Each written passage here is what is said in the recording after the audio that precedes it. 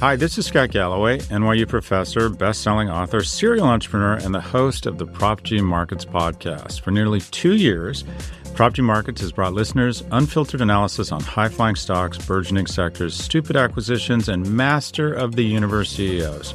Starting May 20th, Prop G Markets is launching a new feed with 2 episodes per week. What a thrill! The good news? I know how to get you rich. The answer? It's on Prop G Markets. Don't miss out. Listen and subscribe to Prop G Markets wherever you get your podcasts. You're listening to the Vox Media Podcast Network. All right, let us welcome in once again the great John Anik. The man is logging his travel miles over the next week and change as we record this. He's right now in Vegas, getting ready to call UFC Vegas 56, which will probably be over by the time this interview drops, but then he will hop on a plane to Singapore for UFC 275, a big-time fight week for that area, which will be capped off by a rematch of one of the all-time great fights in 2 world championship bouts. John, it means a lot. You're decked out in the right gear. I know you're a very busy man, so I really appreciate you doing this. Thank you very much. How are you? Great to be with you. Yes, I'm repping Marcus Smart and the Boston Celtics, 29 turnover-free minutes for number 36 in game 1 of the NBA Finals. But yes, we got Alexander Volkov and Jairzinho Rozenstruik coming up here in, probably like 16 hours. I got an 8:45 a.m. Pacific call time for this one. And then, it's wheels up to Singapore. And just very excited to see Joanna Jedrzejczyk come back and obviously to share his first defense. And we're going to talk a lot, hopefully, about the great Valentina Shevchenko. So I'm excited. Obviously, it's a little bit tricky balancing both shows. So hopefully I don't talk to you about a fight right now that isn't happening on June 11th, but an exciting time to be a UFC fan, to be sure. Absolutely. So you're going to have to watch the rest of the NBA Finals in Singapore or on an airplane with our Celtics. But you'll at least have plenty to distract you from the craziness of the NBA Finals with this fight week going on. And go ahead. No, better for my longevity and my hat to not have to watch these games in their entirety. So we'll see how the schedule lays out, but I think I'm going to miss a game or two. We'll see. Yeah, it's a darn good card, UFC 275 as it stands. We'll get into the main storylines in a moment, but you're getting to call fights at Singapore Indoor Stadium. I'm trying to remember, is this the first time that you're calling fights there? Because you weren't at the Maya Askren one, were you? I didn't do that one, but I did do a show in Singapore. I want to say like January 2014, but my memory won't allow me to be convicted in saying that. But I have been to Singapore before. I'm so holed up that I don't sort of get out much, unfortunately. But I don't know, man. I'm excited to dive in, and it's obviously a beautiful place. And I'm glad the international pay-per-views are back, and hopefully this is a trend that continues. So we'll see.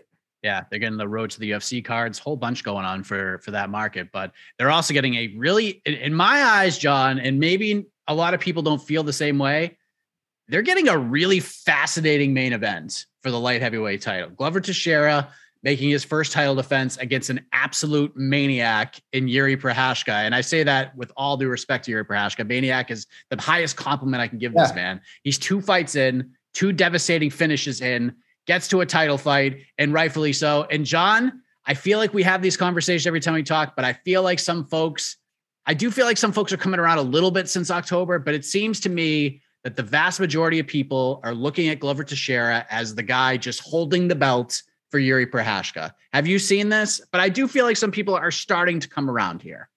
Yeah, I mean, I guess it's hard, right? Because when a 42-year-old man gets hit, generally speaking, it looks different than when a 26-year-old man gets hit.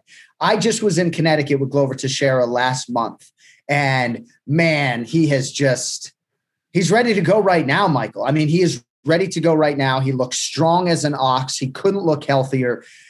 Just really excited about being champion and this fight. I don't expect him to be around all that long. And certainly it stands to reason, given Prochazka's weaponry on the feet, that Glover Teixeira could get knocked out here in 2 minutes. And I don't even know that Glover would be totally surprised by that result, because Glover understands how to mitigate risk, but is willing to take risks at time to get things done. You know, he even referenced one of his professional fights, maybe the Gustafsson fight or the Anthony Rumble. I forget what fight it was, but he's willing, if he's losing, to go get knocked out and go out on his shields. And that isn't something that you can necessarily say about all these fighters. But stylistically, it's absolutely fascinating to see what he can do.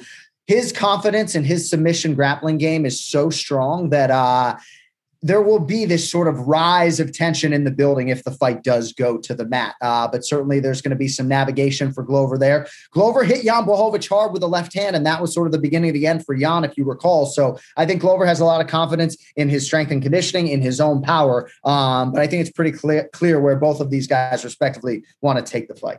100%. And I have said since October, and I don't go on a lot of limbs, John. Sometimes I do these preview shows and stuff, and I have to make predictions. But since Glover Teixeira won the title, I have said from day one that I'm picking Glover Teixeira to submit Yuri Prochazka in the first round. I've said this literally every day. Anyone watching this right now has heard me say it ad nauseum because everyone keeps asking me about it. And here's what's interesting about this fight and why I feel this way. In my personal opinion, I want to give Yuri some shine first. Yuri, and maybe I'm on an island here, in my 2021 year-end awards, he had the knockout of the year, and he was one half of the fight of the year in my eyes. That fight with Dominic Reyes was ridiculous. That guy is pure chaos, is the reason why there was so much hype behind him coming in. But one thing I just cannot shake from this Dominic Reyes fight was Reyes' ability to advance position on the ground, got full mount, and had Yuri in some big trouble. Now, Yuri was able to explode out of it, get the fight where he wanted, and the fight ended in such vicious fashion. But if Glover Teixeira at any point in this fight gets to there, there's a very good chance the fight is over shortly thereafter. That discrepancy plays such a big factor in how I view this fight. And I also like what Yuri has been doing here. I like that he went to fight ready. That's exactly who you want to be when you're fighting a guy like Glover Teixeira, a guy who has such a ground advantage on you. I just can't shake Dominic Reyes getting in full mount and just being it, because if Glover gets there, I don't think the fight's lasting much longer. Yeah, I guess we'll see. You know, sometimes I try not to get too predictive, I guess in some part because I'm actually calling the fights. But I think developmentally it stands to reason that Yuri Prochazka, knowing that this was going to be the type of challenge he was going to have to navigate, would be better in theory than he was for the Dominic Reyes fight. And even just in terms of a few situational stuff.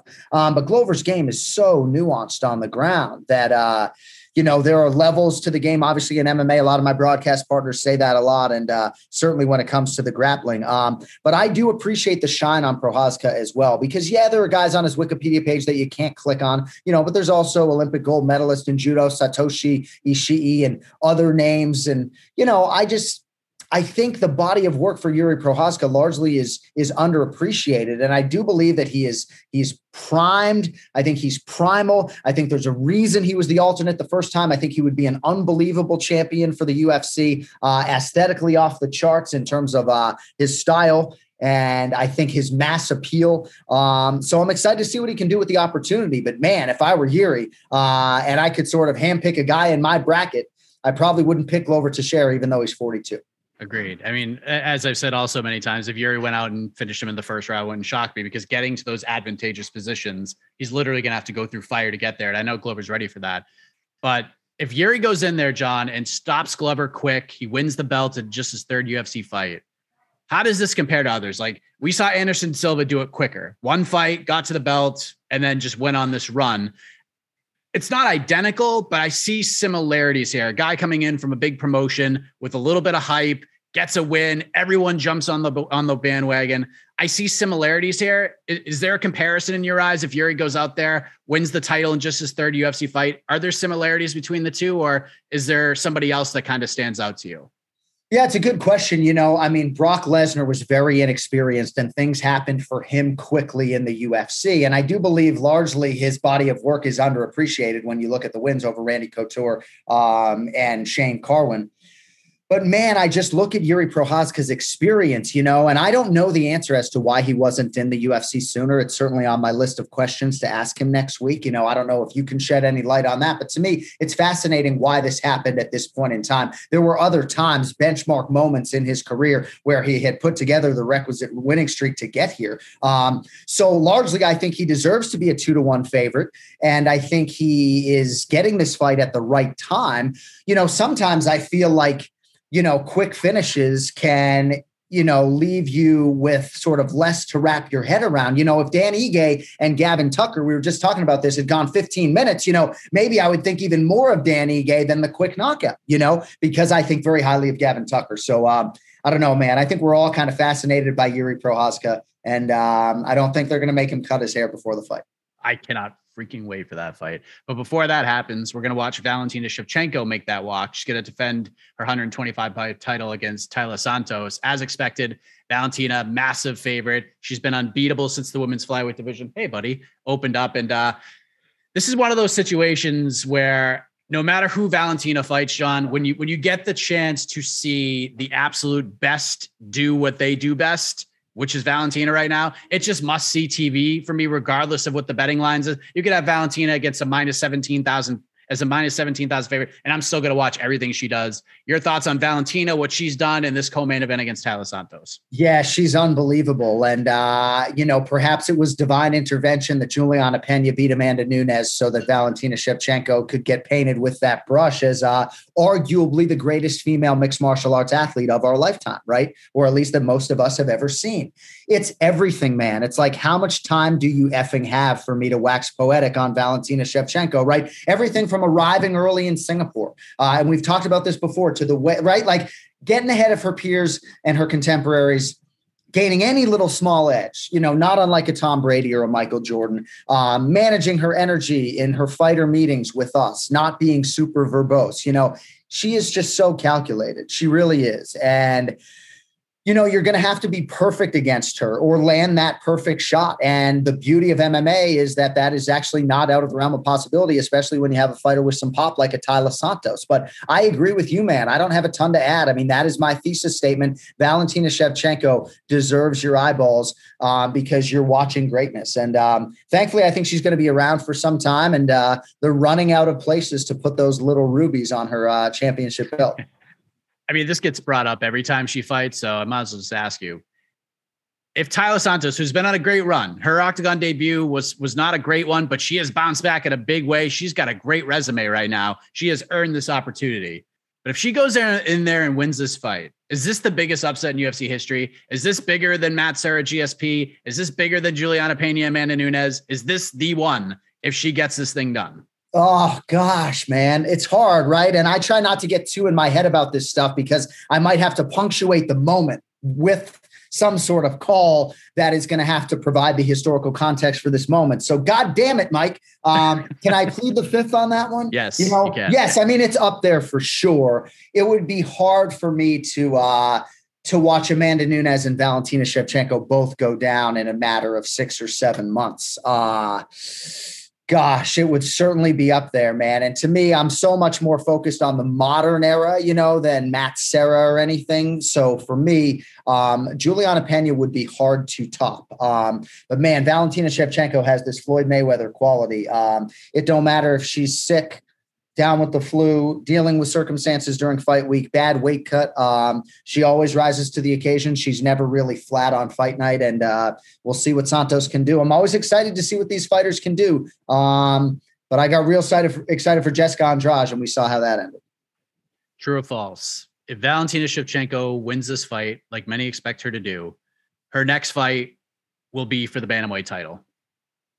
So I am excited about the way the women's flyweight division is going. But yes, I believe that is true, what you said. And thankfully, Valentina has the appetite for that, which hasn't always been the case. Certainly if Ketlin Vieira or Holly Holm, had done something to really position themselves, maybe that would have been a direction that the promotion would go. But yeah, I mean, I need it. Like as an MMA fan, as much as I need Khabib Nurmagomedov and Tony Ferguson, I kind of need like Shevchenko Pena 2 or Shevchenko Nunes 3. Like I need some sort of finality on that front.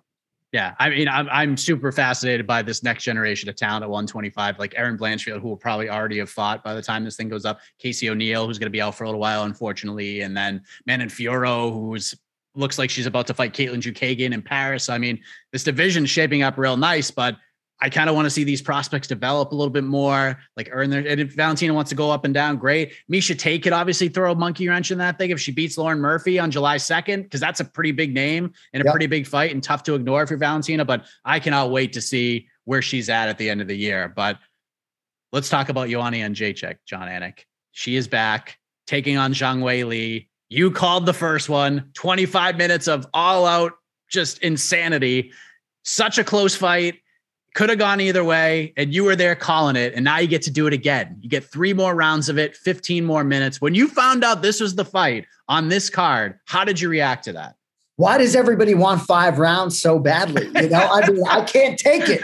I can't take it. I know that's the minority opinion, but I'm excited to see Joanna Jedrzejczyk back. I think it's a fascinating angle that had she emerged on the judges' scorecards that night, now, however long ago, March of 2020, she would have fought at least once more in a championship defense, right? And instead, she's had this elongated layoff, and I think it stands to reason that it could benefit her. I have watched the fight back recently. I do believe Joanna won that first fight, which I guess is neither here nor there. I love this division. Its history, the strawweight division's history is absolutely fascinating, right? You have Rose Namajunas, who has 2 head-to-head wins over Joanna Jedrzejczyk, and for me, Jedrzejczyk's championship reign is really the historical greatness of this division. And what an opportunity for her, obviously, to get this one back against Zhang Weili and position herself for a title shot against Carla or whomever. I can't wait to see it, man. It's just, I don't know. It feels a lot like Chandler and Gaethje as far as a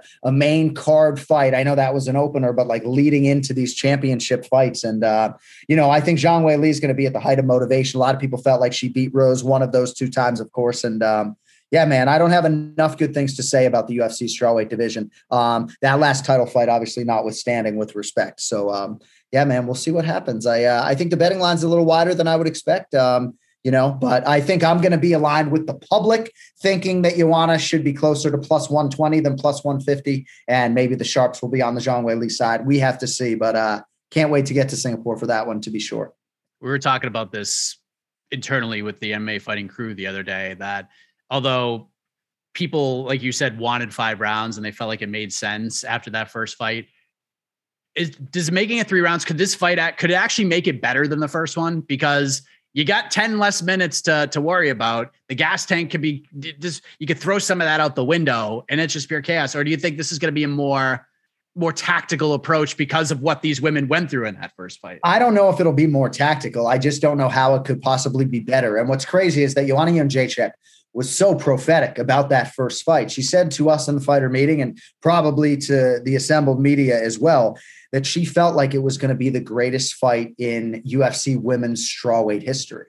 And obviously it was that. And then it extended to, arguably the greatest fight, men's or women's, in UFC history. Right. So it's not going to top that, Mike. I mean, that feels like a pretty safe bet. But maybe not, man. Maybe we have 15 minutes and we can bring some more stuff, dude. Still buy the paper, please. Still buy the paper. Yeah. And I mean, obviously those 3 fights, they have the storylines. They're on the posters right now. And we totally understand that. But we got Manel Kape, Rogerio Bontorin, Jack Della Maddalena is coming back. We got Brandon Allen, Jacob Alcoon. We got some good fights on this card, John. And I like to ask, we like to go a little bit under the radar here. What's the most intriguing matchup in your eyes that's just not on the poster or not getting enough attention? Well, so Andre Fialho, who has fought 3 times already in 2022, taking on Jake Matthews. So, when Khamzat Chimaev was on that streak, and this is now the modern day Khamzat Chimaev, which is probably the wrong way to put it, right? But for a lot of guys in an active schedule like this, it's better for them. They feel like they compete better, even if they're a little bit sore when they go in there to compete, right? And I believe for Fialho, it was January and then April, May, June. When Khamzat fought twice back-to-back, he then had like 8 weeks off, I think, before the Gerald Meerschaert fight, if memory serves.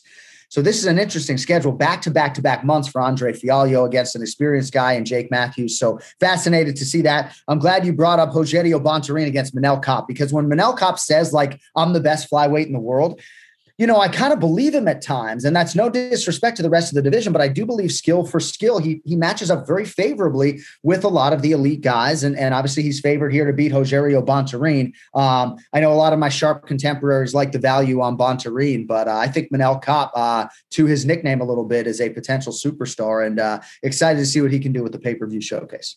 Love it. This is going to be a tremendous stretch for you in the UFC. Some fascinating fights coming up. I love the main events on the 18th. I love the Sarukian Gamrot main event on the 25th. That is fantastic. And then International Fight Week, 2 pay-per-views in July. got to save that voice, my man. And you have to yell during the NBA finals when you can actually get the chance to watch these games. But I will let you go. You're one of the busiest men in the world. And I appreciate your time as always, John. Best of luck on the headsets. And can't wait to hear these next 2 weeks of fights coming from your voice, my man. Thank you, buddy. This is good energy for me as I leave the great United States of America. So hope everybody enjoys the fights, and I'm sure we'll talk on the backside, my man. Thank you. You're listening to the Vox Media Podcast Network.